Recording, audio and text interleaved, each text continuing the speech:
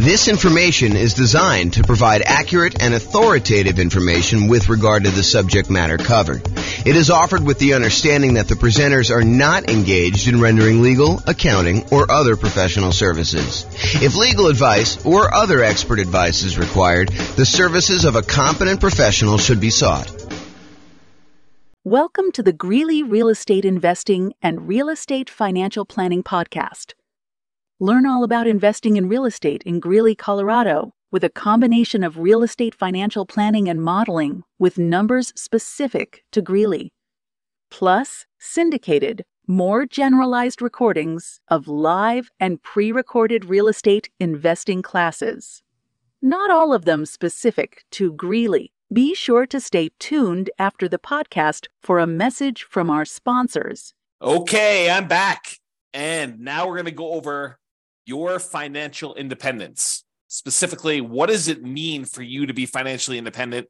And we want to look at this more than just sort of like generic concepts. We really want to dig into this a little bit. And then specifically what we'll do once you kind of get a gauge of what it means for you to be financially independent is, does buying this property, because remember, this is coaching for you to be able to buy a property in the next 90 days that moves you toward being more financially independent, toward your goal of financial independence while prices are high, interest rates are high, and rents are lagging. So does buying this property move you closer to financial independence? We need to look at what financial independence is mathematically for you. So let's define it so that we can answer this question. So this is financial independence. And I like to think of financial independence as having 5 parts. And if you want to simplify it even more, it's really 3 parts, and then one of them is really 3 things. Okay, so if you want to think about it that way. So what it is number one, because we're talking primarily about real estate and rental real estate, it is the net positive cash flow from rental properties. That means you take all the income from your rental properties, the rent, and any other income you might have, minus all of your expenses, including vacancy, principal and interest on the loan, taxes, insurance, private mortgage insurance if you've got PMI, maintenance, management, all of the expenses on the property get subtracted out. And whatever is left over net after all of that is what your income is that counts toward you being financially independent. Okay, so that's net positive cash flow from rental properties. The second thing is any invested assets you have, not counting the real estate. We do not count the equity in the real estate twice. That already got counted when you had the net positive cash flow from rental properties. So any other invested assets you have, things that you have invested in things like stocks or bonds, or if you're doing hard money loans where you are the person lending the money, that is another asset that we consider to be invested assets. Things like that. You have invested assets times whatever your defined safe withdrawal rate is. So if you believe in the 4% rule, which is a rule that was kind of made famous by the Trinity study, where they talk about what percentage of the amount of assets you have invested in stocks and bonds could you, in quote, safely withdraw from your portfolio and not likely run out of money. So what's the amount you could safely withdraw? It's a safe withdrawal rate. So some people will use 4%, some people will use 3%, some people use 5%. It's whatever you feel comfortable with. As far as that number goes. But that's the number 2 source of money for financial independence. So all other invested assets like stocks, bonds, or loans you have as a lender times your yearly safe withdrawal rate, that's number 2. Then the other 3 are all different sources of passive income. And they are, number 1, Social Security. So any Social Security that you're receiving. Any annuities, if you went and you bought an annuity is money you give to an insurance company that they pay out. This is the layman's term, by the way, layman's definition. So any money you invest with an insurance company, you usually buy a lump sum amount, and then they pay you out a certain amount each year or each month based on how much you invested with them. And usually it's for your lifetime or you and your spouse's lifetime or something complex like that. I'm not going to go into a ton of details, but that's number 2 source of passive income, annuities. And number 3 is pensions. So all 5 again, net positive cash flow from rental properties, any invested assets you have times your safe withdrawal rate, and then the 3 sources of passive income, Social Security, annuities, or pensions. The sum of all of those must exceed your expenses in order for you to be financially independent. So if you think about it, you say to yourself, okay, I'm living on $2,000 a month, $5,000 a month, $10,000 a month, $100,000 a month, whatever your expenses are for you to kind of support yourself in whatever lifestyle you've defined for yourself when you are financially independent, when you no longer have to work. If all of the sources of income, net positive cash flow, invested assets times safe withdrawal rate, all three sources of passive income, when that exceeds the amount of money you need to live on, then you are considered financially independent. Okay, so now that we know that, what we have to think about is, what does that look like for us when we are retired, when we are financially independent, we stop working? What assets will we have in place? And I'll get to that here in a second on another slide, but that's where we're headed with this. We're going to want to say, does buying this property contribute toward those goals? Is the property I'm thinking about buying, do I want to hold on to that? Do I want to own that at some point in the future where I am financially independent? Or am I using it as like a intermediate short-term asset that I'm going to hold for a period of time, and then I'm going to sell it off, or I'm going to do a cash out refinance, or I'm going to do something with it in order to use the proceeds, the return from that, because it can affect what we focus on. If you're going to hold it long term and have it be providing net positive cash flow from your rental properties as your source of income, then having maximized your cash flow in that property is probably pretty important. But if you're really saying, look, I'm only going to hold this thing for 1, 2, 3, 4 years, 5 years until I actually sell it, then I'm going to take the proceeds and pay off other rental properties. I'm going to take the proceeds and I'm going to go buy annuities. I'm going to take the proceeds and I'm going to invest in stocks or bonds or whatever I'm going to do. If I'm going to do that, then maybe cash flow is not the most important thing you should be focusing on. And maybe buying a property at a discount, getting a big chunk of equity, and then focusing on properties that are likely to go up in value, some type of either forced appreciation or organic or natural appreciation, the tendency for property values to kind of increase over time, those can become much more important drivers of your overall return if you plan on selling it. So really the thinking is, we're talking about buying a property in the next 90 days that moves you toward financial independence. That may be cash flow. And I think for a lot of folks it is, but not everybody. And so we'll talk about that in a little bit more detail. A couple of clarifications on this financial independence concept, though, before we move on.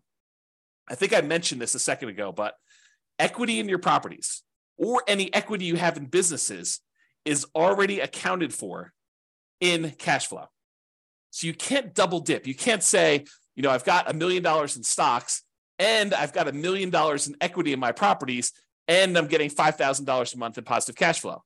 No. You can't use the equity in the properties. You're already counting that as the cash flow on the properties. So in other words, another way of thinking about this is the cash flow you're getting on your properties is the return on equity. If you think about it that way, it's the return you're getting on the equity you have in your properties. Now, the $1 million you have in stocks or bonds or some other type of investment, not the equity in your properties, that counts times your safe withdrawal rate. You can use that to kind of sum those up. You can't count the equity in properties or businesses, in my opinion, twice for your safe withdrawal rate, okay? Any payments on loans you've made, so if you're the lender, if you're being a hard money lender and people are coming to you and they're borrowing money from you and you're loaning them money so they can go buy fix and flips and you're getting 6, 7, 8, 9, 10, 12, 15% return, whatever it is, 18% return on your money, then that is not, you can't count the 12% you're getting on that. You don't do it that way. You count the loans as part of your overall invested portfolio, and you use that safe withdrawal rate on that money. So even if you're earning 10, 12, 15%, whatever it is on making these hard money loans, you're still using the 3, 4, 5% safe withdrawal rate number in order to determine how that counts towards you being financially independent. Then the last kind of comment I have in here for clarification is dividends are also part of your invested assets. So like you can count those separately or in addition. That already counts as part of your overall return you're earning on that money in stock market or bonds, or, if you're not getting really dividends on bonds, you're probably getting interest payments, but you get the idea. Okay. So those are some clarifications on that. Okay. So now that we've kind of talked about what the definition of financial independence is, I'm going to step back and we're going to talk about two different kind of parallel paths. One is what I call phases of financial independence. It kind of tells you what phase you're in on your journey to becoming fully financially independent. And then I have stages. And the stages I borrowed from, I think it's, what is the name of the website? I have it linked up here. I'll tell you what it is in a second. The phases of financial independence, though, is sort of like my concept. The other ones are ones we got from the internet, and I'll show you where those are. I think it's Wallet Burst, if I'm not mistaken. So, okay, so phases of financial independence. financial independence phase one. This is when you're working toward having the absolute minimum you need to consider yourself financially independent. If you say to yourself, okay, if everything got really, really ugly and I had to quit my job because I just couldn't stand it anymore, or I lost my job, how much would I need in order to live at the bare minimum level? This is sort of like, you're not doing all the vacations you want to do. This is sort of like, just barely getting by with how much you need for food and clothing and insurance and taxes and all the other stuff you need, but just the bare minimum to kind of scrape by. That's minimal financial independence, what I might call the minimum target monthly income in retirement. That's sort of the way I think about it. It's like, how much at a minimum would you need monthly in order to live your kind of just scrape by? What some people might call like lean financial independence, retire early. So phase one is when you're working toward having enough money where you would be financially independent with a minimum amount. So you're not there yet in phase one. You're working toward that. Phase two is you've achieved enough to have the minimum. So you've successfully achieved the minimum target monthly income in retirement, enough assets between rent on, the net positive cash flow on all your rental properties and any invested assets have safe withdrawal rate or any of the passive income sources, Social Security, pensions, or annuities. The sum of all of those meets your minimum threshold. That's the point where you get to where you're like, okay, I could take a sigh of relief. And if something really bad happened, I have enough to kind of scrape by. Then you're in phase two. In phase two, you have the minimum amount, but you're working toward the ideal amount where you are comfortable with your financial independence. This is more like you have your ideal monthly income. You're able to do the traveling you want to do. You're able to, have the things you want to have and kind of go out to eat a few times or whatever it is that means the ideal means to you. So you're working toward ideal. You've achieved minimum. You're working toward ideal. That's phase two. Phase three is you've met your ideal number.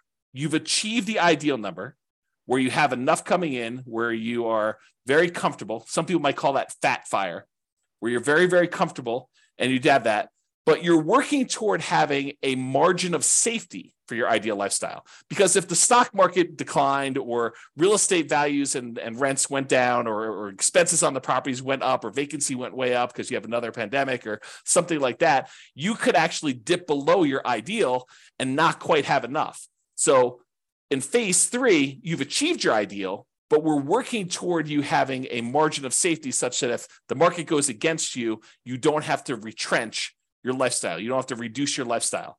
And then phase four is you have greater than 2 times your ideal target monthly income in retirement, making your ideal lifestyle resilient and safe and continuing to work toward leaving a legacy.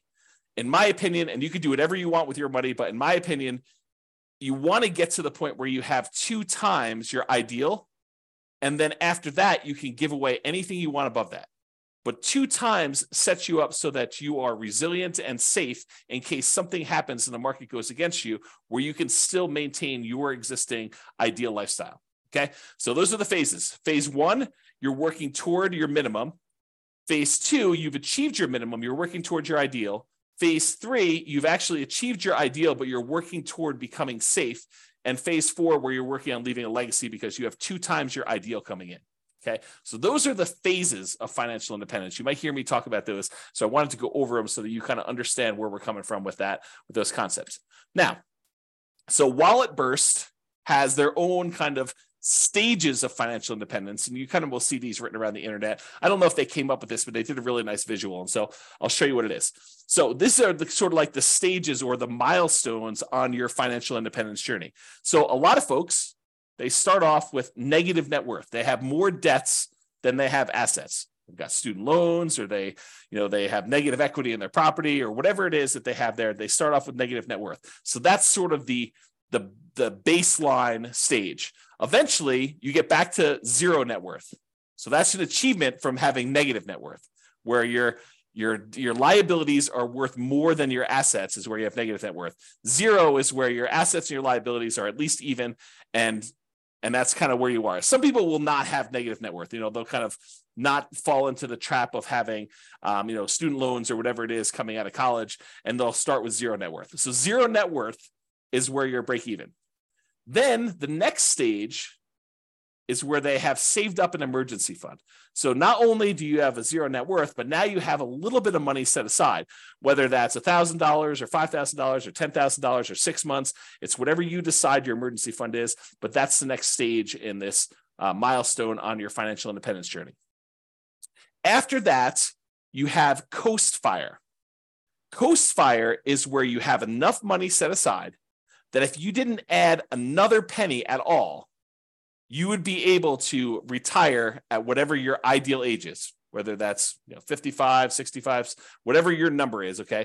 But when you're at Coast Fire, when you've achieved Coast Fire, you have enough assets, rental properties, stuff invested in stocks or bonds or whatever it is, you have the safe withdrawal rate, all the passive income stuff, all those combined, such that if you just let them grow for the next 5, 10, 15, 20, whatever number of time it is until you're at your point where you want to be financially independent, if you just let the current assets you have grow, you would be financially independent. That's what Coast Fire is, because you can kind of coast into financial independence, retire early based on the assets you already have. You don't need to save anymore. It's another way of me saying that, okay? So then you could just live off of whatever you have coming in from your job. So you no longer have to, be working a really high-end job in order to have all this income coming in. If you want to simplify your life and go work at someplace with less stress or that you would enjoy more, you know that you have enough assets so that if you just spent the money you earned, the assets would eventually grow and they'd be able to provide you with financial independence. You're not spending any of the proceeds from your investments with Coast Fire, but if you just left them alone, they would eventually grow and lead you to financial independence. That's Coast Fire.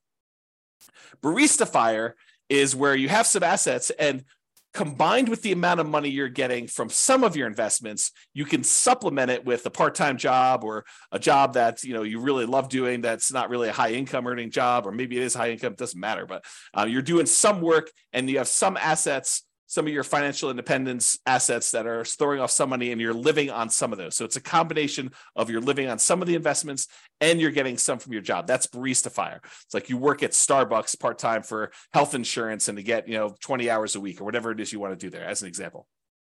Okay, so that's Barista Fire. Lean Fire is where you have enough that you could live that minimum target monthly income and retirement number, that minimum number. So you're able to just scrape by. You have enough assets where you don't even need to work as a barista anymore. You could sort of get by.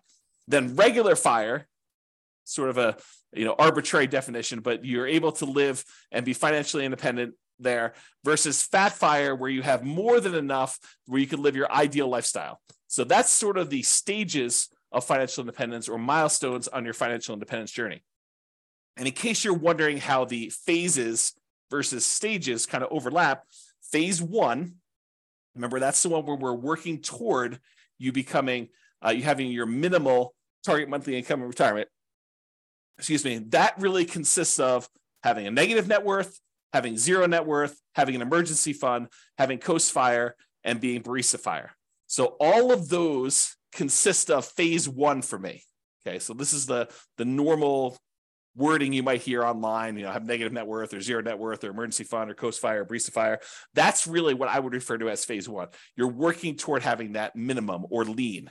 Then phase 2 is you've achieved Lean Fire. So that's kind of where it is there. And you're working toward Ideal Fire. You're working toward Fat Fire. So phase 2 for me consists of Lean Fire and regular Fire.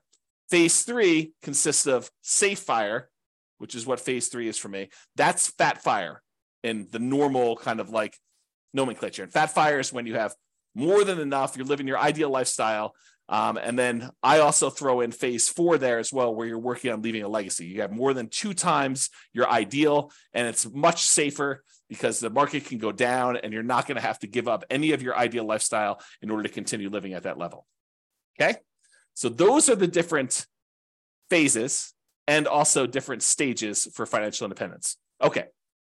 So earlier, I talked about this idea of the financial independence budget. You want to know, I think you want to know 3 things. Okay. I think you want to know what your budget looks like now, what your expenses to live now are, and what your ability to save is now, what your financial independence budget looks like when you have just enough, that minimum target monthly income retirement in order to just scrape by. And then I think you also want to know what it would look like when you hit your ideal. So I think you really want to have 3 budgets. You want to have a budget for now. And then how does that look different if you had to cut back, scale back, and you no longer had a job, or you no longer wanted to work at your job and you wanted to live off your investments? What would your budget look like for that minimum one? And then what would your budget look like if you were living your ideal lifestyle? So it's kind of like those 3 different things we've got there. So we want to look at all of those to find out what your numbers are. And then once you have your numbers, we understand what your expenses are for each one of those. Then I think, in my opinion, you want to know what investments you need to support you at each of those levels. So right now you can write out whatever investments you have, right? That's your current budget. But eventually you want to get to that point where you're at your minimum target monthly income retirement, that kind of minimum you need. And then what investments do you think you would have at that point? How many rentals would you have? Are they free and clear? How much money in cash flow are they producing? How much is property 1 producing? How much is property 2 producing? How much is property 3 producing? How much is property 7 producing? However many you have. How much money do you have invested in stocks or bonds? What's the allocation mix? Do you have 50% in stocks, 50% in bonds? What percentage do you have in each? And then what's your safe withdrawal rate number for that? How much money do you think you'll get for Social Security? And when does that start? How much money are you getting from your annuities? Or how much money do you have for a pension? Not everyone has a pension, but how much money are you getting from each of those different sources so that you can see when I am at my minimum target monthly income in retirement, when I'm at that kind of lean fire number, what does my expense budget, my budget of expenses look like? And then what do my assets look like that will support me there? Then once you have that, and you do the same thing for ideal, right? You go look at whatever your ideal one is, you say, what assets would I have for each one of those? But once you get to that point, okay, I think when I get to my minimum target monthly income, I'm going to have 3 free and clear properties and $500,000 in stocks and bonds in whatever split I've got, 80-20 with 80% being in stocks, or whatever it makes sense for you times your safe withdrawal rate. I'm going to have a little bit coming in from Social Security, but that's not going to start until I'm age, whatever it is, 65. And then I don't have any annuities and I don't have any pension. It's a probably pretty common sort of setup. You've got some real estate, you got some money invested in stocks and bonds, and then you've got, nothing in, maybe a little in Social Security from your job, but probably not a pension, probably not any annuities, or maybe a different. So you go look at whatever you would need for that. And then you say, okay, where am I short?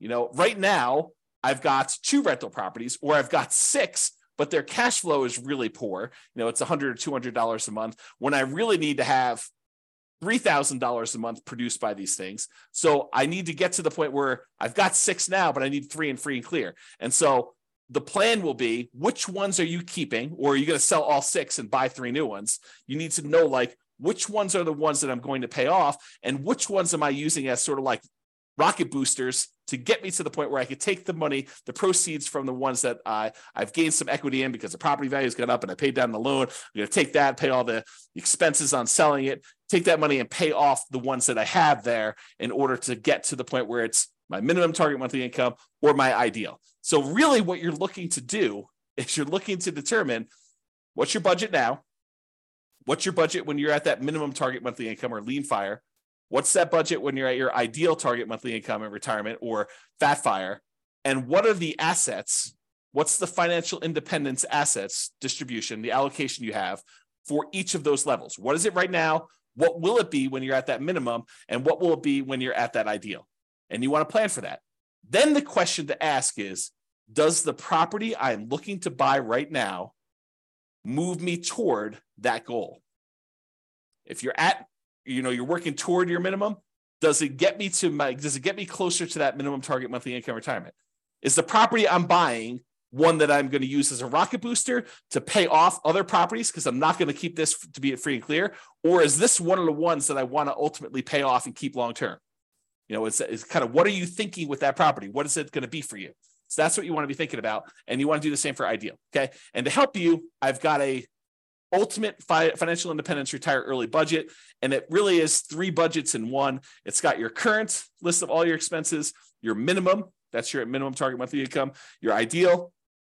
And then at the end, it will allow you to put in kind of your current annuity, Social Security, pensions, and net rental property cash flow. And it will tell you how much you need in stocks and bonds at whatever safe withdrawal rate you put in order to make up the difference In some cases, it's zero because you're already there, right?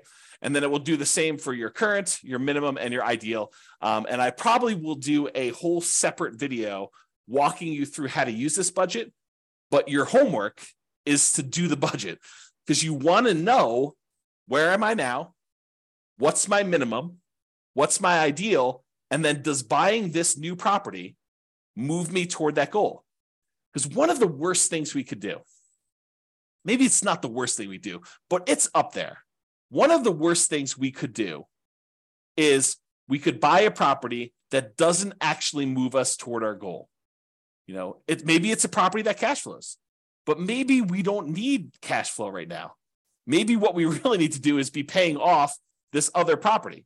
And maybe we shouldn't be focusing just in on cash flow if we can get an overall return higher if we look at all of the other aspects and not just focus on cash flow. Just as an example, imagine you're in a market where you have really good cash flow. Let's call it $200 a month on a reasonable down payment.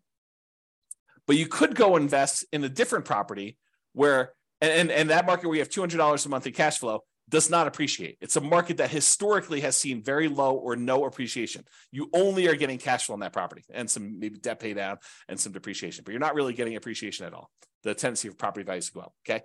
So you're not really seeing that. Or you can go to another market where maybe that has break-even cash flow or $50 a month positive cash flow, something that's much smaller, but the overall return is much greater because you're seeing appreciation. Maybe you're able to even buy it at a discount and capture $10,000, $20,000, $30,000 or whatever it is that you're able to buy it at a big discount. And that could make up for a lot of positive cash flow, especially if you have a really short time horizon. Okay. So I'm just having you start to think about this as we go. And if you need coaching and help on this, that's what we're here for. That's why it's a coaching program and not just a class, of course, right? So if you need help with that, that's what we're going to be discussing in the things if you need help with it. So the idea though is to look at your property and decide, does this move me toward financial independence, my specific financial independence, your definition, or does it not? And so that's what we're thinking about. And we'll have to do another class and go over this budget and stuff. Okay. So this is a visual from Financial Independence Retire Early Belgium. And I like it. So I'm just going to share it with you because it's a pretty good visual of what's going on here. So they really have you showing you like what's going on today and over time what's happening here. And they have the steps numbered 1 through, I guess, 6 here. And I'll just walk you through. So right now it shows you how much income you have coming in from your work. That's this blue bar. And your income exceeds your expenses. So your expenses are this kind of like yellow bar here. And what they want you to do in step 1 is reduce your expenses. And they want you to reduce your expenses so that you can increase your savings rate. Okay. So step 1 is reduce your expenses to increase this difference between how much you're bringing in and what your expenses are on it. And if you do that, then your expenses go down here and the amount you can save actually increases. Step number 2 is they want you to save for emergencies. So they want you to put some money aside to save for emergencies here. So they go ahead and they say save for emergencies here. And then number 3 is they want you to focus on increasing your income. So step 1, reduce expenses. Step 2, save for some emergencies. Step 3, they want you to increase your income so that the amount you're saving jumps up again. Then you take the amount of money that you've got from increasing your income and reducing your expenses, the larger amount that you're able to set aside, and you invest that efficiently. That's step 4. Okay, so they're telling you invest that. Step 5 is once you reach 25 times your annual expenses, then you are financially independent. And that's based on safe withdrawal rate. That's a 4% safe withdrawal rate. Because 4% is really 25 times your expenses. So, if your expenses are, $20,000 a year, then you only need to save, my math is right, what is that, 800,000? If you have $1 million, that's $40,000 a year. Okay. So, once you kind of reach your expenses there, 40,000 times 25, that's going to be $1 million. Okay, so that's kind of what you need to do in order to hit that number.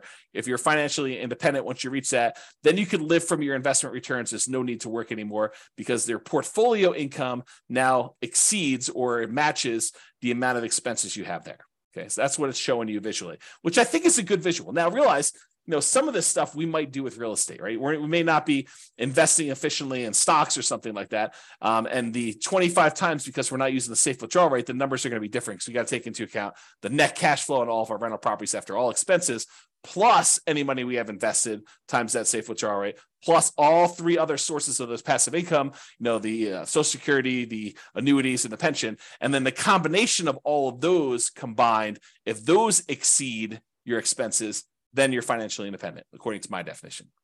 Okay? All right. So we've talked about this idea, but I'll go over this slide just to make sure I didn't miss anything. So does buying this property, the one you're considering buying as part of the coaching program, move you closer to financial independence? Remember, what is financial independence mathematically for you? It's how much are you going to have in passive income, Social Security, pensions, annuities. You want to know that number.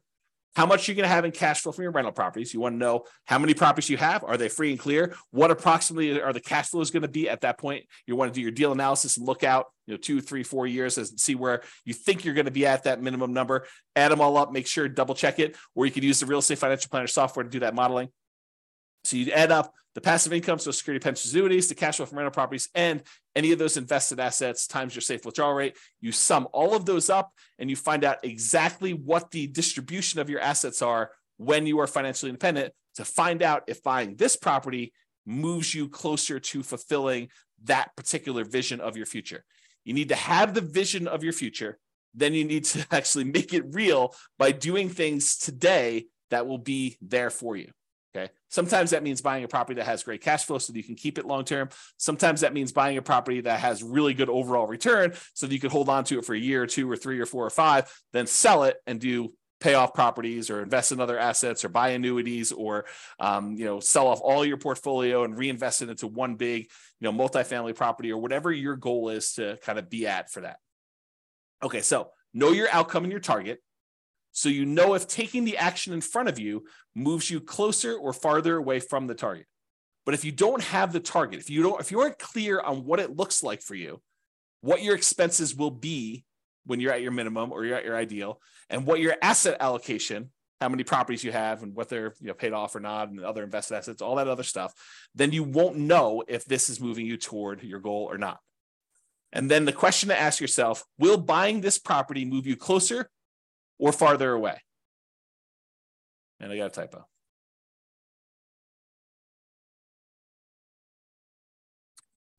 Or farther away. Okay, resuming. Okay. And if it's going to be farther away, should you wait? Should you wait for a better deal? And I'll do this analysis again. I'll do another special module probably once I get through the core 20 modules where I show you what the impact of waiting is. And I'll do the extreme waiting. I'll do the waiting of you save up money and buy properties all cash. Okay. And we'll show you what the penalty is for waiting. For most of you, it's not as bad as you think. And so waiting is not a bad thing to do. If it makes sense for you to kind of save up a little bit more, then that's not the worst thing in the world. It doesn't penalize you as much as you might think. And I'll show you exact numbers on that. Okay. And rarely in life is something a straight line. Usually there's zigging and zagging. You may be acquiring more properties than you need with the expectation of, higher than stock market rates of return when you're investing in these properties because you're actively managing them. And then you're able to eventually sell some of those properties off and pay off others, or convert the proceeds to investing something other than real estate, like stocks or bonds or whatever else you're investing in, or annuities, and then live off the safe withdrawal rate or the annuities or whatever else you're investing in. So a lot of times it's not straight line where you're buying a property and you're immediately paying that thing off. In fact, we'll do math and I'll show you which one's faster and safer, because we'll look at the measures of risk as well in the coaching. So we'll look at and say, look, if you do it this way, you're getting this return by paying off your debt, which is usually the return. The return you're getting is the interest rate on your mortgage, which when you have a 7% mortgage isn't probably the worst thing in the world to pay off. But if you've got a 3% or 4% mortgage, maybe that's not the one you want to pay off. If you can invest in something else and get higher than a 3 or 4% return, especially if it's a very solid, very likely return. Okay. So your intentions, your desires, and your plan can and probably will change over time. So we're taking a snapshot today of your best guess as to what you think it'll be when you get to your minimum. But a year from now, when you have more numbers, you have better numbers, you're like, okay, well, now my properties went up a lot faster than I thought. I got a lot more equity than I thought. And maybe my cash flow is better than I thought or worse than I thought.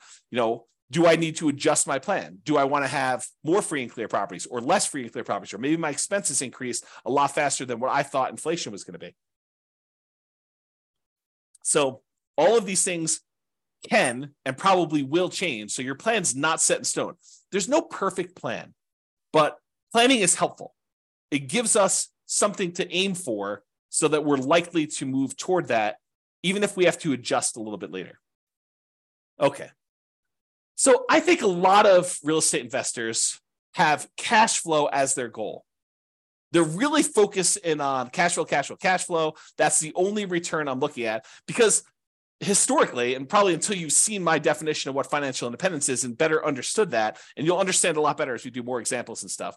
But most of them are focusing on that because they only think about, the positive cash flow part of the return they have on that kind of like triangle, the star rather. So they look at it and they're like, hey, look, I'm getting this cash flow part of it. That's the only one I'm focused on. So I really need to focus on positive cash flow when I'm buying these properties. But realize that's not the only solution. Sometimes we want to take a property that we're buying that's going to give us a really good chunk of money that we could then use to pay off another property, or we could use to invest in stocks or bonds or whatever it is, and then live off that safe withdrawal rate, or use it as a down payment to buy an even bigger property or something like that. So a lot of investors are focused on that cash flow when that's only one of the ways to get there. And sometimes it's the hardest way to get there. And we'll look at a lot of examples as we dig into this and during the coaching stuff together, but that's really the thinking. Okay. So cash flow isn't everything.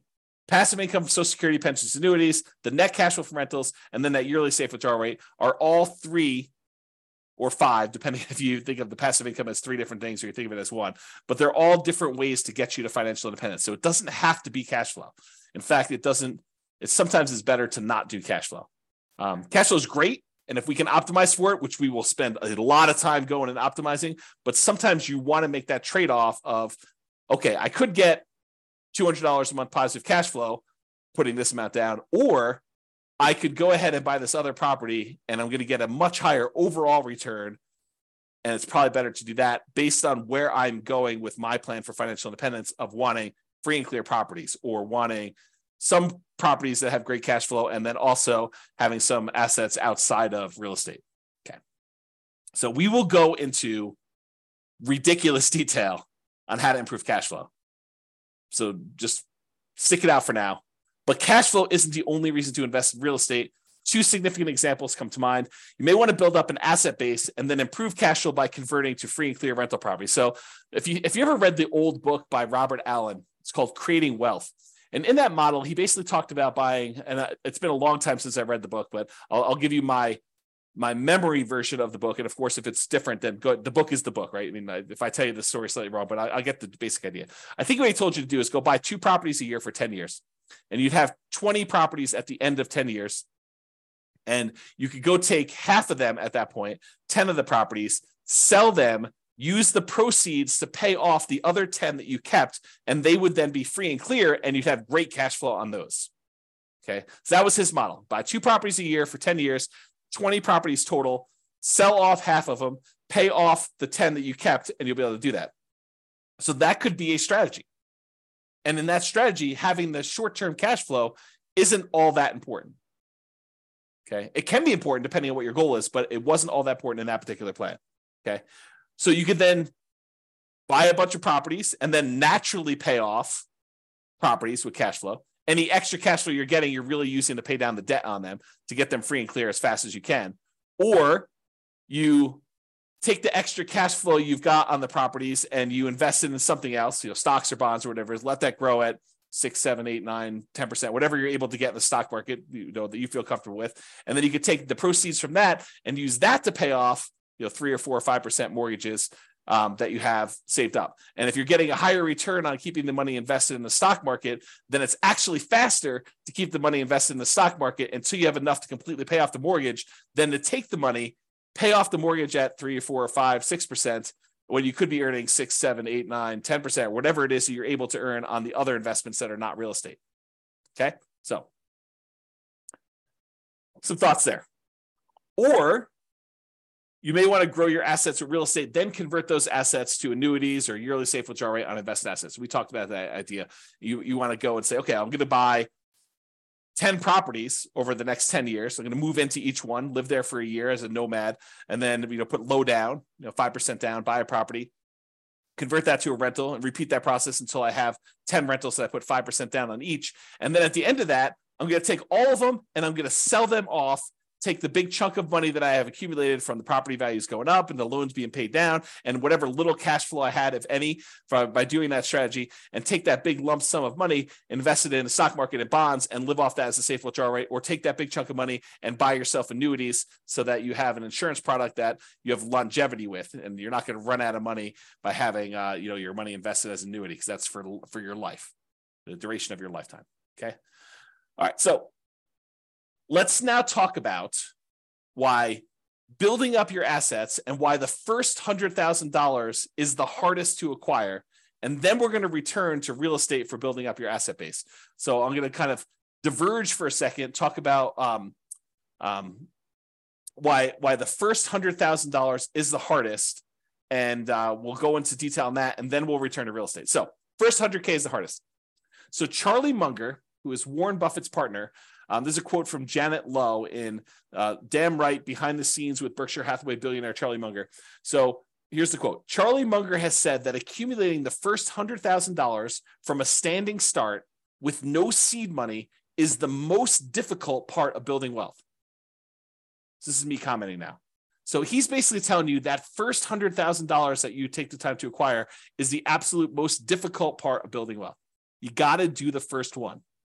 In a lot of cases, buying that first owner-occupant property with nothing down, or 3% down, or 3.5% down FHA, or 5% down conventional loan, moving in there, living there for a year or two, and then converting that one to a rental when you finally saved up to buy the next property with nothing down again, do a VA or USDA loan if you hadn't done one before, or saving up 3% down and doing your your conventional loan, or doing 3.5% down FHA to buy a single family home or a duplex or a triplex or a fourplex, and kind of repeating this process until you get to the point where you've now got $100,000 in equity. You need to do whatever it takes in order to get there. That's what he's basically telling you. And he's talking about stocks, but I've converted it to real estate for you. Okay. I'm going to continue with the quote. Making the first million was the next big hurdle. So all the kind of math we're going to talk about here about earning your first 100K and then using that to kind of build up to $1 million, that applies when you get to $1 million and you're trying to grow to 2 million or 3 million or 4 million or 5 million or 10 million or whatever your number is there. Okay. So to continue with the quote, to do that, a person must consistently underspend his income. You need to be saving money. And I'll continue with the quote. Getting wealthy, he explains, is like rolling a snowball. It helps to start on the top of a long hill, start early, and try to roll that snowball for a very long time. The longer you have where you're investing and you've got this money working for you, the better off you're going to be. Okay. So here's another quote from Charlie Munger. Same idea though. The first 100,000 is a bitch, but you got to do it. I don't care what you have to do. If it means walking everywhere and not eating anything that wasn't purchased with a coupon, find a way to get your hands on $100,000. After that, you can ease off the gas a little bit. Okay. So do whatever it takes in order to get that kind of lump sum, that seed capital of $100,000 to be able to start from there. And then you can kind of grow it. So this is going to show you if you were investing $10,000 per year at 7% interest, and I assume that you added the $10,000 the last day of the year or the first day of the next year, if you want to even think about it that way. And so in year one, at the end of year one, you put $10,000 in. So you didn't earn any interest on the money in that first year. But then in year two, you earned $700, 7% on the $10,000 in interest, and you added another $10,000 at the end. Okay, so in year two, at the end, you have $20,700. In year three, you have about $32,000 and change. Year four, you have $44,000 and change. Then $57,000 next year, $71,000, $86,000, till finally 7.84 years from starting, where you're saving $10,000 a year, you've saved up your first $100,000. That's assuming a 7% return. Now, real estate typically has slightly better returns than that. And so we'll talk about what the returns are for real estate in another class, and we'll go into some detail as to how you could speed that up, especially if you're buying some properties at discounts or whatever you're doing there. We'll talk about some of those strategies. But it took you 7.84 years with you saving $10,000 a year to get to that first $100,000. So you might be a little bit discouraged, thinking to yourself, man, if it takes me 7.84 years to get to 100,000, if I have to do that 10 times in order to get to $1 million, if I want to have $1 million saved up for retirement, that's going to be like 78 years to get there. It doesn't work that way, though, because the first year is the hardest. It's the longest to do that. Saving the same $10,000 that you were saving in the first year, it only takes you 5.1 years to earn that next 100,000. So to go from $100,000 at the end of 7.84 years, it only takes you 5.1 more years in order to get to the point where you have 200,000. That's 35% faster than the first one. So this speeds up. Then, in order to do the third 100,000, to get the 300,000 total, it only takes you 3.78 years for that third one. Then it only takes you 3.01 years for the next 100,000 to get to 400K. Then it only takes you 2.5 years in order to get to 2.5 to get to 500,000. So it's getting progressively faster. You went from 7.84 years for the first 100K to 2.5 years in order to get that 400 to 500 growth. And you're investing the same amount. You're investing $10,000 a year. But the rest of it is coming from the investment growing at 7% per year. Okay. In order to get to $1 million, okay, it takes you, what is this total time here? A little bit more than about 30 years or so. But what's interesting is it took you 7.84 years in order to earn that first $100,000, but it only took you 6.37 years, or a year and a half less approximately, to earn the last 400,000. So in the time it took you to earn the first 100,000, in less time it took you to earn the last 400,000 on your way to $1 million. That should blow your mind, right? You're thinking to yourself, it took 7.84 years in order to earn that first 100K, but it only took me 6 years and change to earn 400,000 toward the end because of compounding. Okay. So another way to think about this, it took you 25% of the entire time to get to $1 million to earn the first $100,000. It took you about 75% of the time, 74.5, in order to earn the rest of the 900,000. Or the second 100,000 took you 16.6% of the time. It took you a little bit less than 60% of the time to earn $800,000, which is crazy.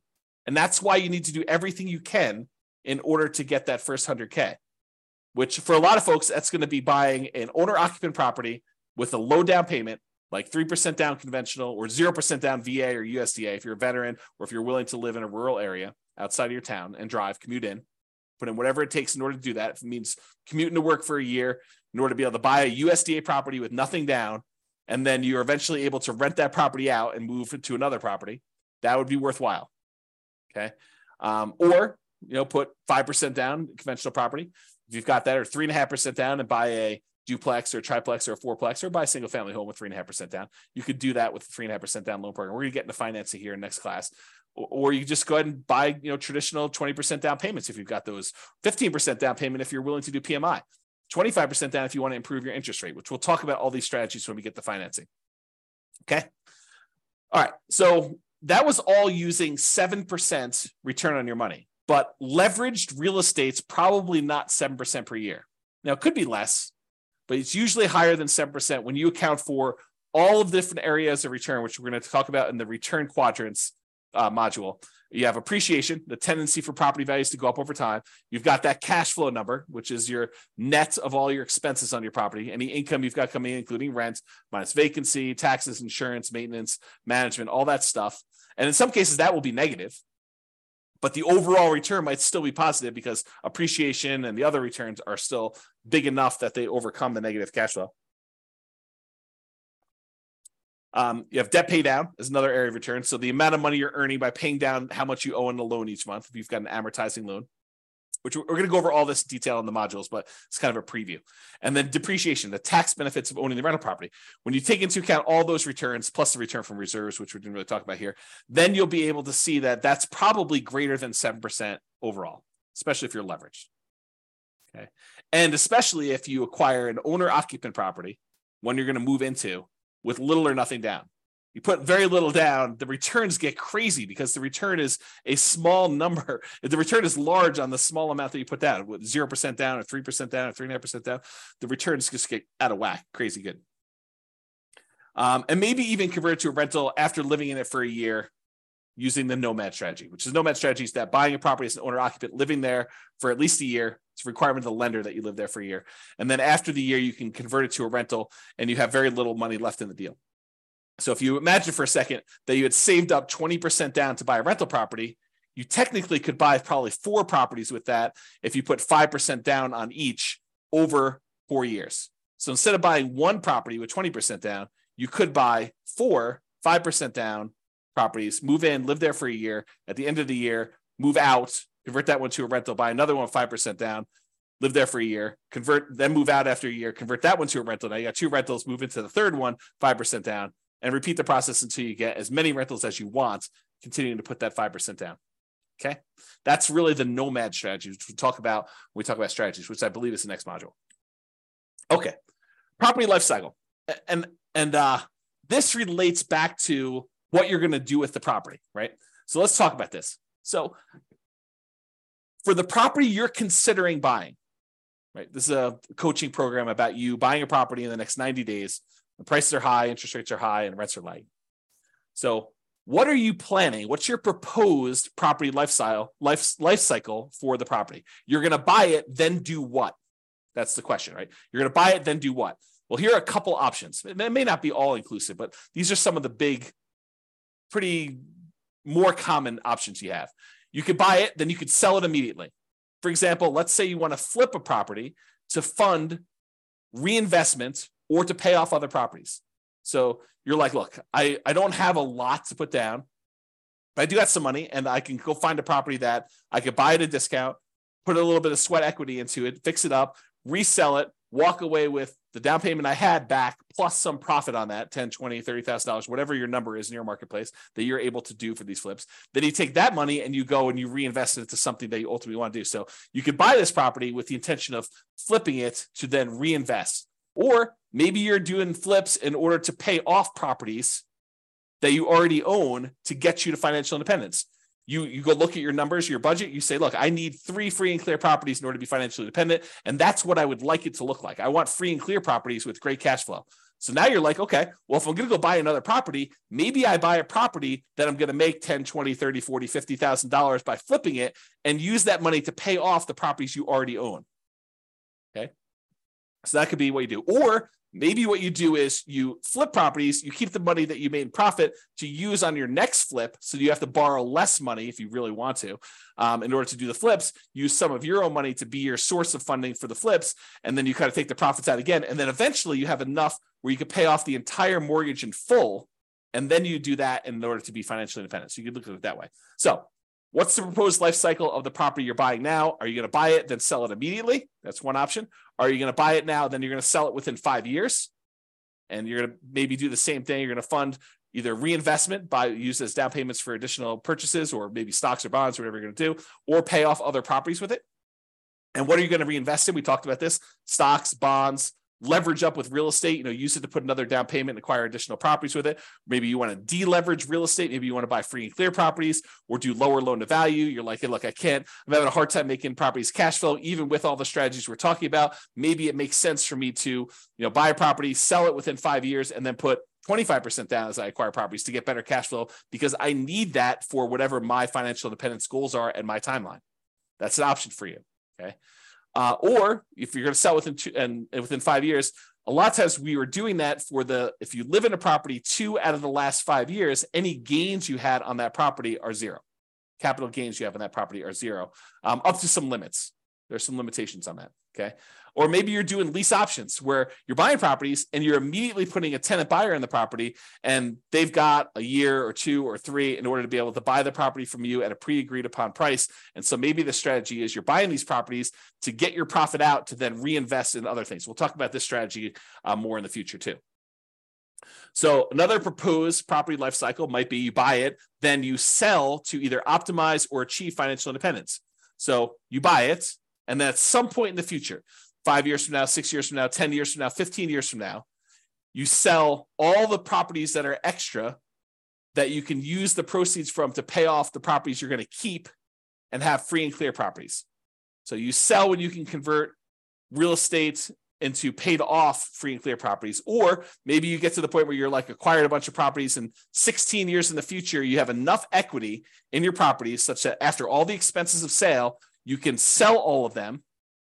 And whatever you net after real estate commissions, closing costs, capital gains taxes, and depreciation recapture taxes, all the taxes on that, you could take the proceeds and then you can invest that in stocks, bonds at a safe withdrawal rate. You can eliminate all of the active headaches of having to manage properties, because it might be more work for you to manage properties, even if it's a better return. And you're like, look, in retirement, I really want to be completely done. I want to unplug and I just want to put my money in stocks, bonds, or annuities or whatever I can do.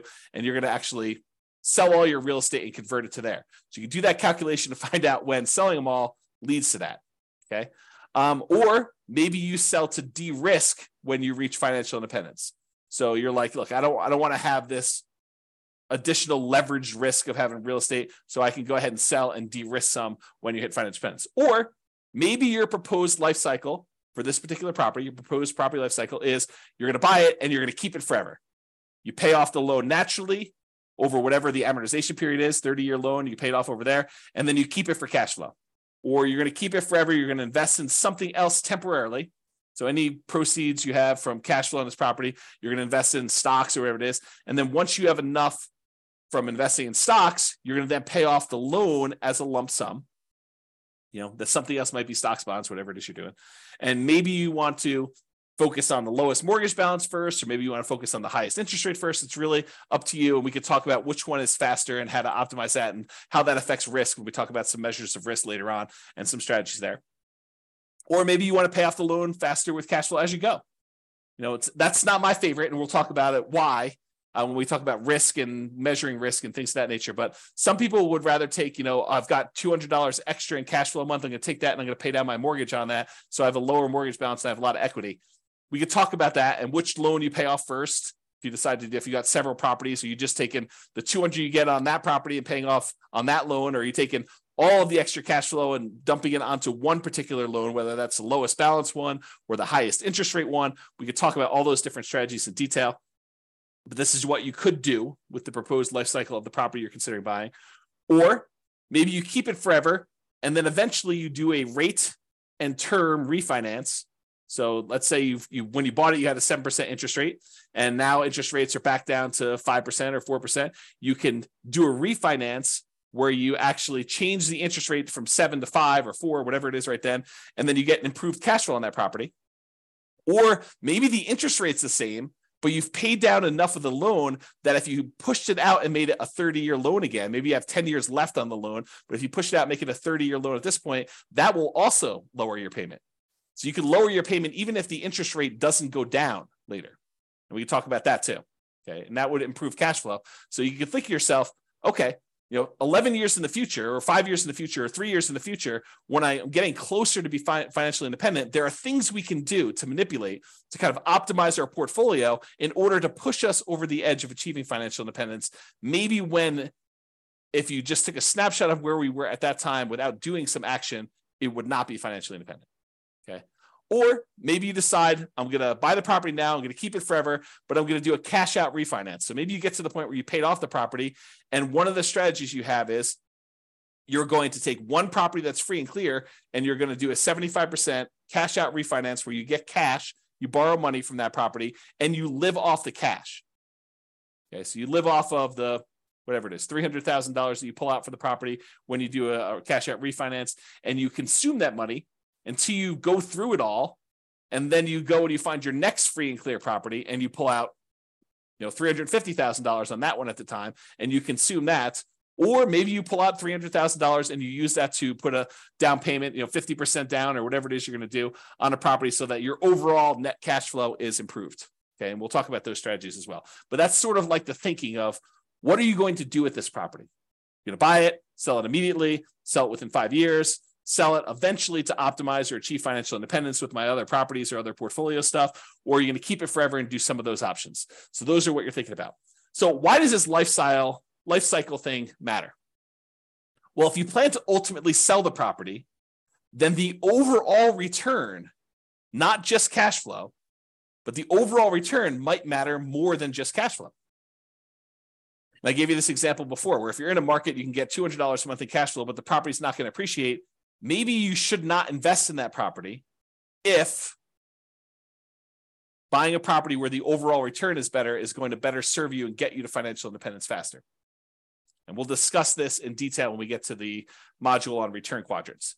But this is especially true if you have a very long horizon to achieving financial independence when the overall return matters more than the short-term cash flow. So we'll talk about that in detail too. If you plan to keep the property, you're not going to sell it, then optimizing for cash flow might be the primary goal. You might be looking for a property that has really good cap rate, because cap rate's ultimately going to be what the cash flow on the property is going to be once the property is paid off. Okay. And this is especially true if you're getting closer to financial independence. If you've got a really short time horizon, then the importance of this cash flow is probably more important in a lot of cases, not every case, but more important in most cases when you do that. Okay. So that's all I got for you on your financial independence. I wanted to give you kind of a structure as to what financial independence means, some different ways of thinking about that, what the kind of stages and phases are as we kind of move toward those, a budget for you to do for homework to kind of figure out what it means mathematically, specifically for you, both what you have now and what your expenses and income are now, what you will have when you're at your minimum target monthly income, what you have when you're at your ideal.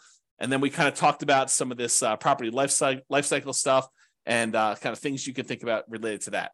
And we talked about why 100K is really hard to do, but it's really important for you to do it to get that asset base growing so that you can then do things with your assets and manipulate them over time and kind of optimize your portfolio. All right, so that's all I got. Check out the next module. I think we're going to do real estate investing strategies next.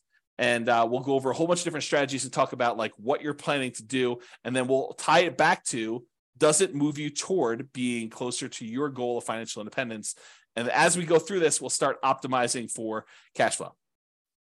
Bye-bye for now. With home prices up, mortgage interest rates up, and rents up, but not quite enough to counteract the higher prices and interest rates, cash flow on rental properties in Greeley is harder than ever. Book a call with the Real Estate Financial Planner to apply our proprietary 88 strategies to improve cash flow on your rentals.